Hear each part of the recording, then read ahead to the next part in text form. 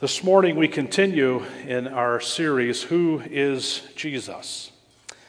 And I hope that this story is not reflective of you this morning, but the story was told of a pastor addressing his congregation and letting them know that there would be a church board meeting immediately following the gathering.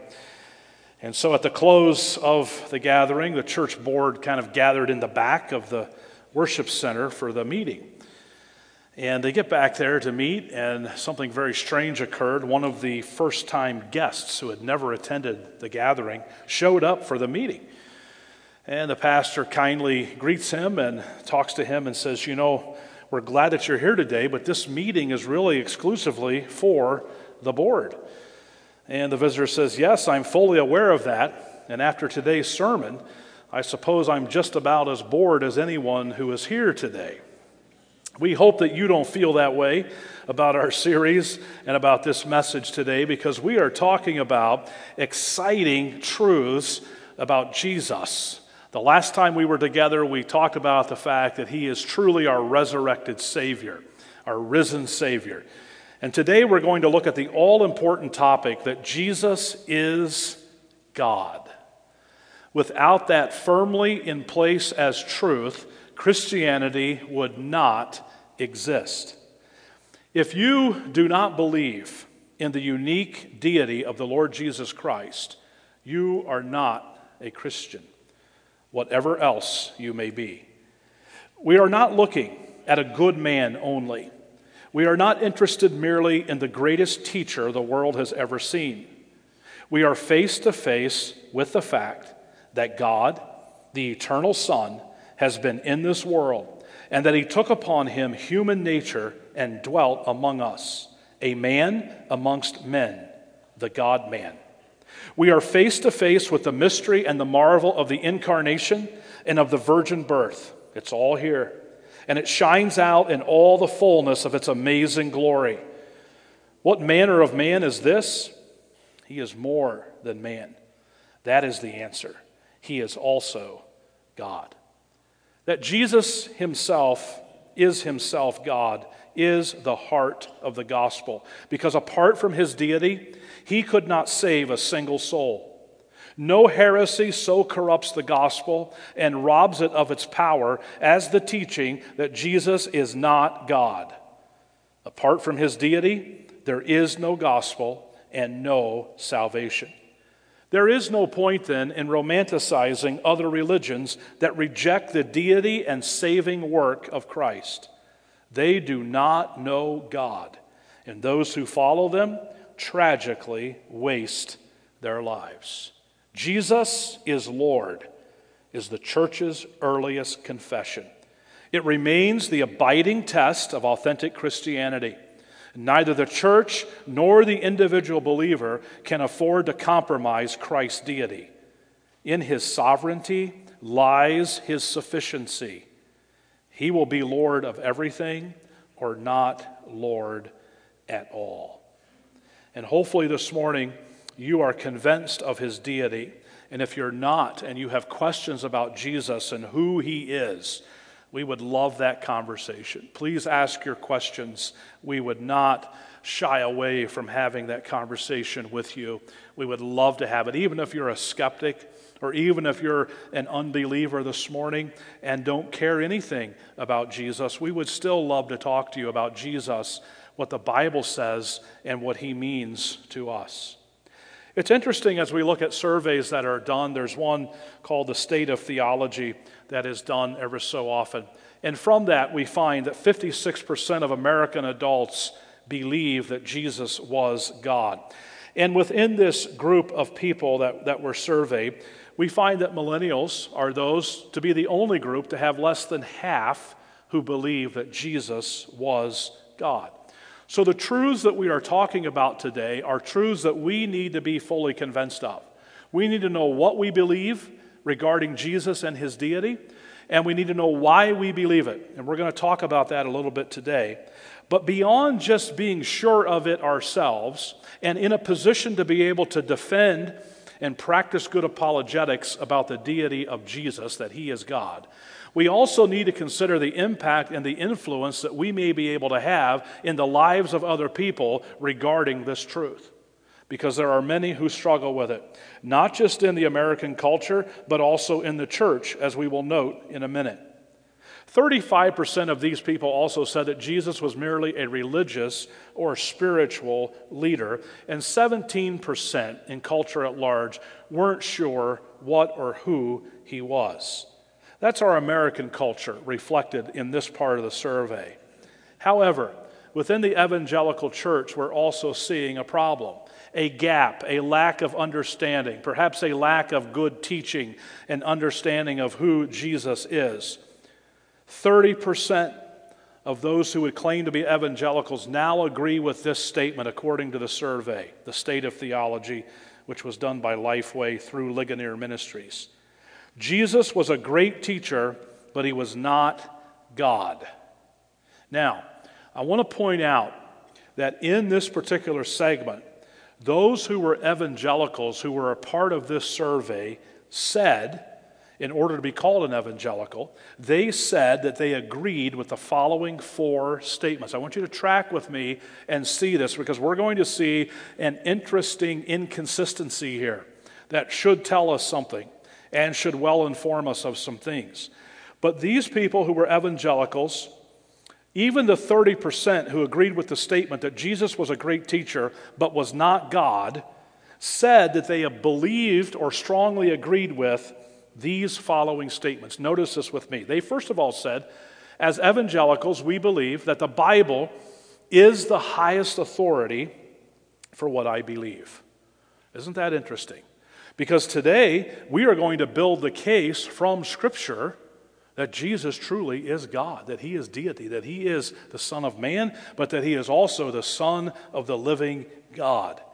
And if the Bible is the highest authority for what you believe, surely you would believe what it says about Jesus.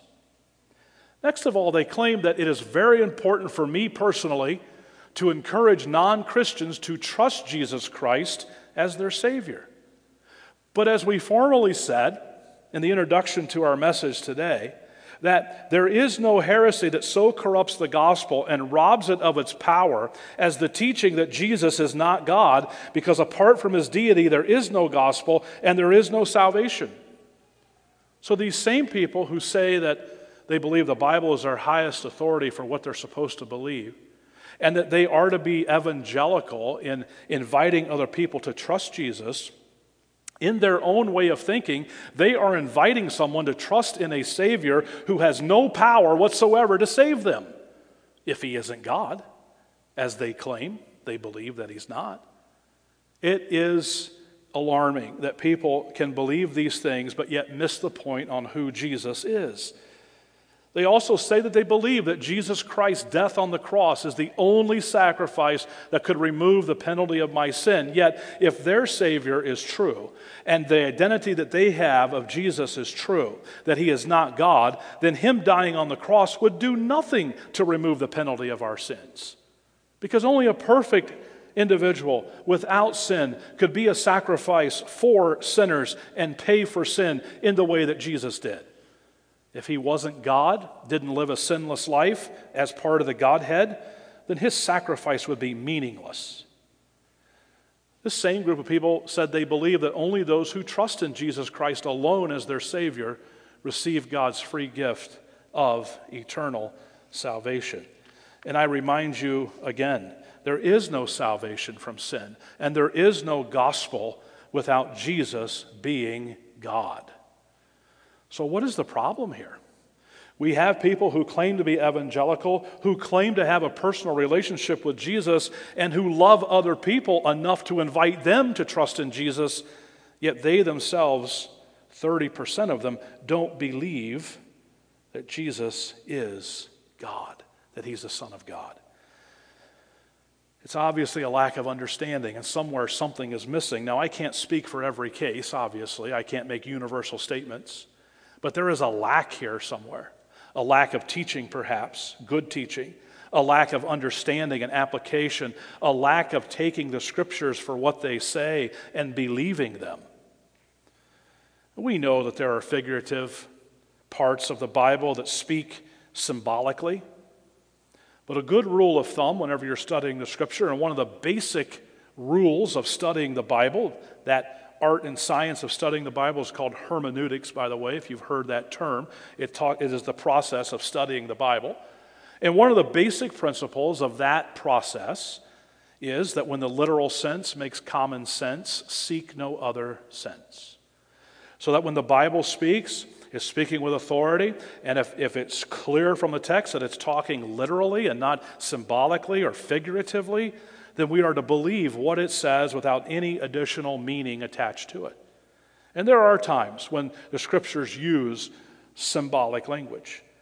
But when we examine the texts of Scripture that speak about Jesus and his deity, we don't find any cause in those texts whatsoever to take those verses as anything but literal. And that is why we should take it literal, or at least one of the reasons why, as we are careful in our biblical interpretation. So maybe one of the gaps that's being identified with a study like this that reveals such an alarming conclusion is that people have not been taught truly how to study the Scriptures and how to build theology out of Scripture that's consistent with Scripture and then live it out in their life. Maybe that's what it's revealing for us. Regardless of the details, it is obvious and I think very honest to say that there is truly a lack of understanding, for whatever reason, among God's people who claim to be evangelical about the matters of basic Bible doctrine and theology. And so we are trying to bridge that gap with these messages that are theological in nature. Well, let's dive in about Jesus being God. I want to look first of all at biblical evidences. I think it's going to feel a little bit like drinking out of a fire hydrant this morning. I apologize for that. We are going to move quickly. If you have questions, obviously I'm available to speak to you about them. But I want to look quickly at the biblical evidences for the deity of Jesus, and there are several of those in these categories. First of all, Scripture clearly states that Jesus is God. In John 1:1, in the beginning was the Word was with God, the Word was God. The Word in John 1, as revealed to us in verse 14, is Jesus, because this Word, speaking of Jesus, became flesh and took up residence among us. We observed his glory. The glory as the one and only Son from the Father, full of grace and truth. So here is Jesus, the Son from the Father, being identified in verse 14 as the Word. And the Word back in verse 1, the Word was God. Foundational to establishing the deity of Jesus. No question at all. Again, no reason to take this passage figuratively, and every reason to take it literally. Romans chapter 9 also speaks of the deity of Jesus. We'll drop down to verse 5. The ancestors are theirs, and from them by physical descent came the Messiah. And how is the Messiah, who is Jesus Christ, identified by Paul in Romans 9?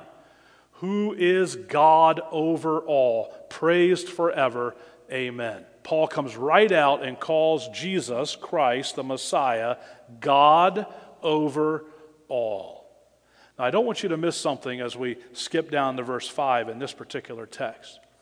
Paul firmly believed in the deity of Jesus. He taught that. He defended that. He makes this statement in Romans 9 as well.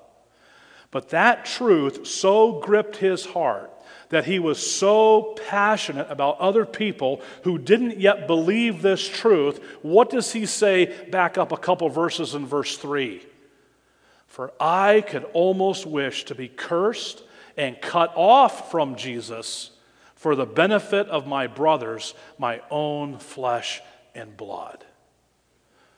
Those that Paul wanted to see come to a saving knowledge of Jesus, he was willing to trade his spiritual position in Christ if it meant that they would come to Jesus.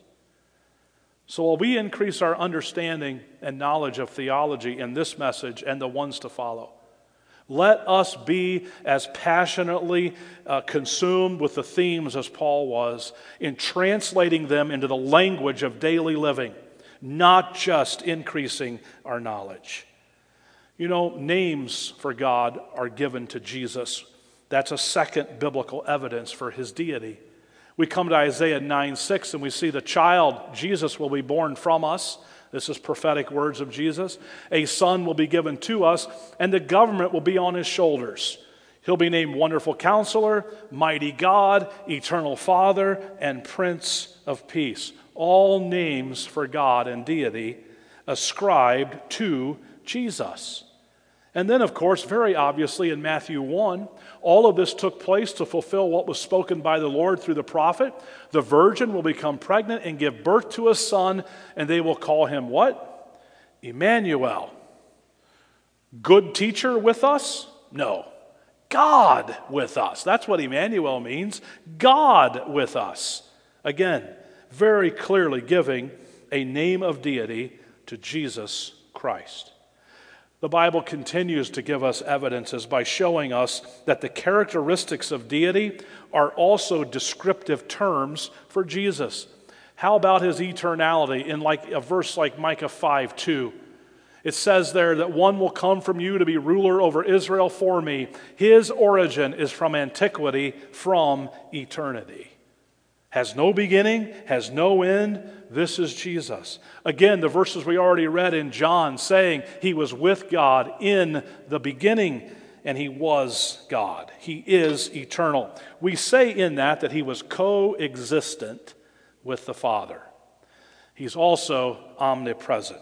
In Matthew 18, we find this statement, "For where 2 or 3, Jesus says, are gathered together in my name, I am there among them." How does a finite human being accomplish that? That whenever and wherever 2 or 3 people are gathered, he's in the midst of them.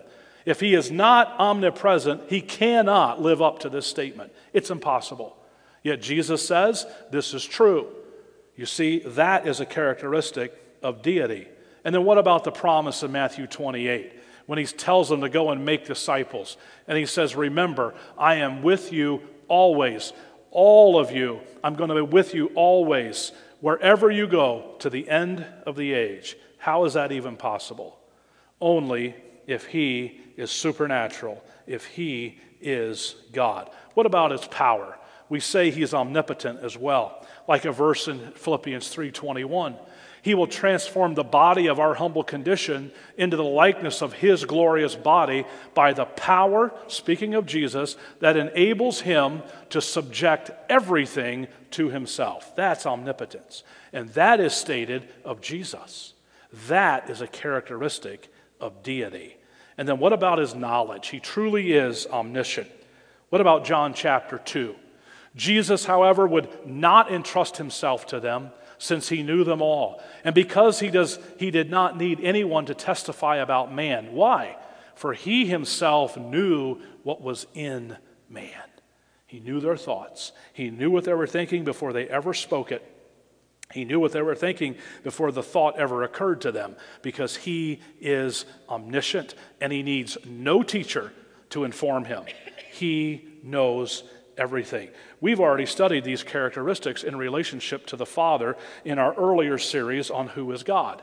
But here we see them given to Jesus, establishing his equality with the Father and screaming out to us that Jesus is God. We also find that Scripture establishes that Jesus and God are what we call co-equal. We find this in the area of worship, don't we? We see an example of it in John 20, where Thomas responded to Jesus, "My Lord and my God." Jesus accepts this worship without any rebuke or correction. Thomas recognizes Jesus in this way, and Jesus receives the worship. You find a difference here and in the text where the apostles faced similar situation, right? They didn't receive worship. They stopped people from worshiping them because they understood and knew that they weren't God, and worship was reserved for God. Jesus rightfully accepts it without any rebuke or correction to Thomas because Jesus is God. His name is also used on equal terms with God's, isn't it? Matthew 28 is an example of that. Baptizing them in the name of the Father, in the name of the Son, and in the name of the Holy Spirit. This establishes an equality of all three, helping us further define what the Godhead truly is. And Jesus is included there. In 2 Corinthians, we find him also in chapter 13. The grace of the Lord Jesus Christ and the love of God and the fellowship of the Holy Spirit be with all of you. A similar context, of course, as Matthew 28, where all three are mentioned equally and valued equally. We also see that Jesus does things that only God can do, like creation in John chapter 1 and verse 3, speaking of the Word, who is Jesus.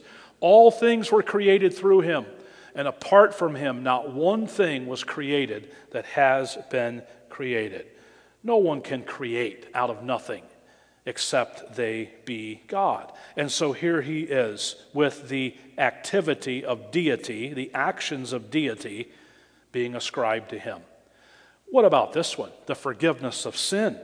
Even those religious leaders in the New Testament understood this concept. Seeing their faith there in Mark 2, Jesus told the paralytic, "Son, your sins are forgiven." But some of the scribes were sitting there thinking to themselves, "Why does he speak like this? He's blaspheming. Who can forgive sins but God alone?" The answer is no one. But yet Jesus does that. He does the actions of deity. Now, certainly these are not exhaustive lists, but these are simply brought together to make a point for us today and hopefully promote further study. What about Jesus' claim? Did he ever claim to be God? Yes, he did. He speaks of him being equal to the Father. John 10:30, the Father and I are one. And then John 17, in his prayer, he says, "I am no longer in the world, but they," speaking of his disciples, "are in the world, and I am coming to you, Holy Father. Protect them by your name that you have given me, so that they may be one as we are one." That is the theological underpinning in brief form of why we believe that Jesus is God. Not just man, but God and man. Fully God and fully human at the same time. Now, I want to talk to you in the few moments that we have remaining about some practical applications of the deity of Jesus. What should all of this mean to us? If we believe it, great. But now what? Well, let's remember these things together. First of all, because Jesus is God, his death on the cross is sufficient to take away our sins. Remember, we said earlier that it is his sovereignty that provides for his sufficiency.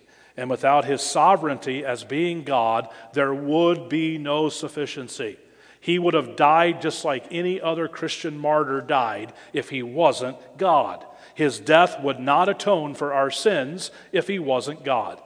I love the passage here in Colossians 1. He is the image of the invisible God, the firstborn over all creation. For everything was created by him, in heaven and on earth, the visible and the invisible, whether thrones or dominions or rulers or authorities, all things have been created through him and for him. He is before all things, and by him all things hold together. He is also the head of the body, the church. He is the beginning, the firstborn from the dead, so that he might come to have first place or preeminence in everything. For God was pleased to have all his fullness dwell in him, and through him to reconcile everything to himself by making peace through the blood of his cross, whether things on earth or things in heaven. Once you were alienated and hostile in your minds because of your evil actions, but now he has reconciled you by his physical body through his death to present you holy, faultless, and blameless before him, if indeed you remain grounded and steadfast in the faith and are not shifted away from the hope of the gospel that you have heard. This gospel has been proclaimed in all creation under heaven, and I, Paul, have become a servant of it. Notice the foundation of who Jesus is laid very strongly in this passage. It says it clearly, doesn't it? That God was pleased to have all his fullness dwell in him. And on that basis, and that basis alone, can the reconciliation that is mentioned later even become a reality. The foundation of theology was laid here in Paul's writing to proclaim strongly who Jesus is, and then reconciliation can take place. But only if he is sufficient in his death, and he's only sufficient in his death as he is sovereign over all. He is God, and because of that, his death on the cross is sufficient to take away our sins. It also means that because he came and died on the cross after living this life in front of humanity, that his life serves as an uncompromised standard and perfect example for all believers to emulate. If he wasn't God, this would not be true. But it is true because he is God.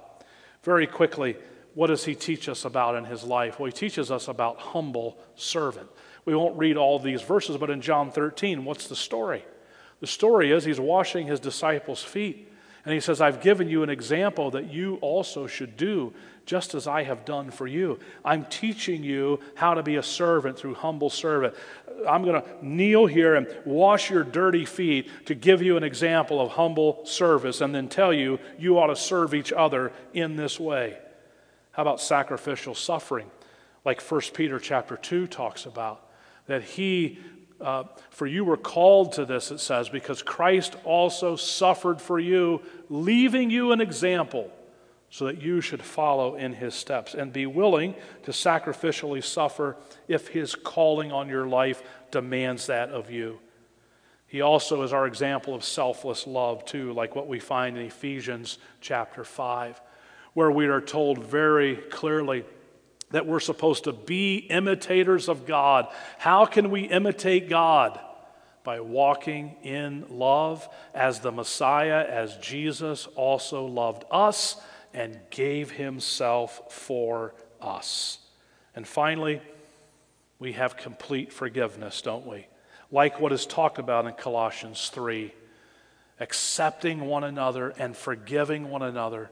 If anyone has a complaint against another, just as the Lord has forgiven you, so you must also forgive.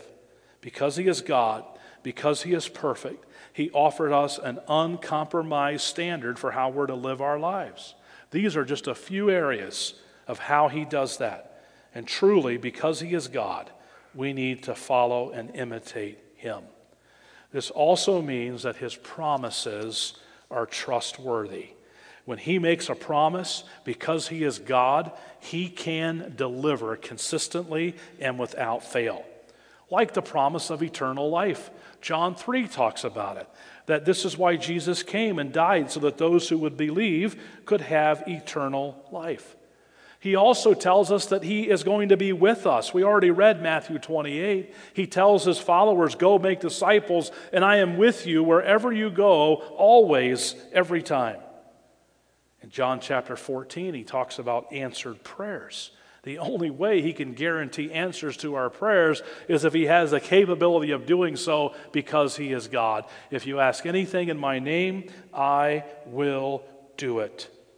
And then he invites us to abundant, fruitful living as well, doesn't he? In John chapter 15, he talks about that. He says, you need to remain in me because the truth is you can do nothing without me. But if you remain in me and my words remain in you, ask whatever you want and it will be done for you. My Father is glorified by this. And what about heaven? Doesn't he promise heaven too? Just like he was talking to his first century followers and trying to prepare them for his own departure.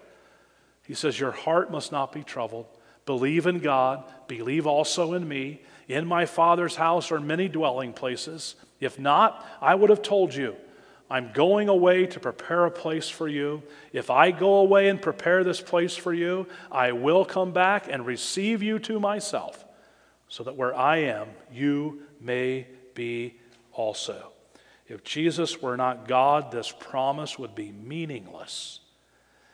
And we know that Jesus is no longer here in the sense of being with us in his bodily form. But because he is God, he was able to leave and go to the Father to leave someone else behind that could be with us. He said he wasn't going to leave us as orphans. And because he is God, God indwells all believers through the Holy Spirit. He talks in John 14 about some things here connected with the Holy Spirit, doesn't he? And we're told that the Holy Spirit is truly a gift from the Father. The Holy Spirit is a comforter of the same kind as Jesus, meaning that because Jesus was God, so the Holy Spirit is God. The Greek word translated another can actually have a couple of different meanings. It can mean another of the same kind or another of a different kind. In this context, it is the Greek word which means another of the same kind. So, because of that, the Holy Spirit, who is God, lives inside every believer. He's not just with us or on us, but He's in us. And that is the promise of Scripture. So, these are the practical things that I want you to consider and think about as you firm up your belief system, as you add some more cement to the structure, as you become more and more convinced of the fact that Jesus is God so that you don't waver in that truth. It's not just an exercise in getting smarter. It's actually thinking about how should all of this that I say that I believe affect the way that I live. And only you can answer that. You know, these characteristics of deity are convicting, I think, especially the idea that Jesus is omniscient, that He knows everything. He knows everything about us, even the things that we think that we have hidden. Those things are openly known to God. And I think that should drive us to repentance and confession and turning from our sin. So, who is Jesus? Jesus is God. And why does it matter? Well, these practical applications hopefully help us to understand that and will hopefully help us to translate the truth into the language of daily living. Let's bow our heads and just close our eyes for a moment. I want you to consider where you are this morning spiritually. Do you know Jesus?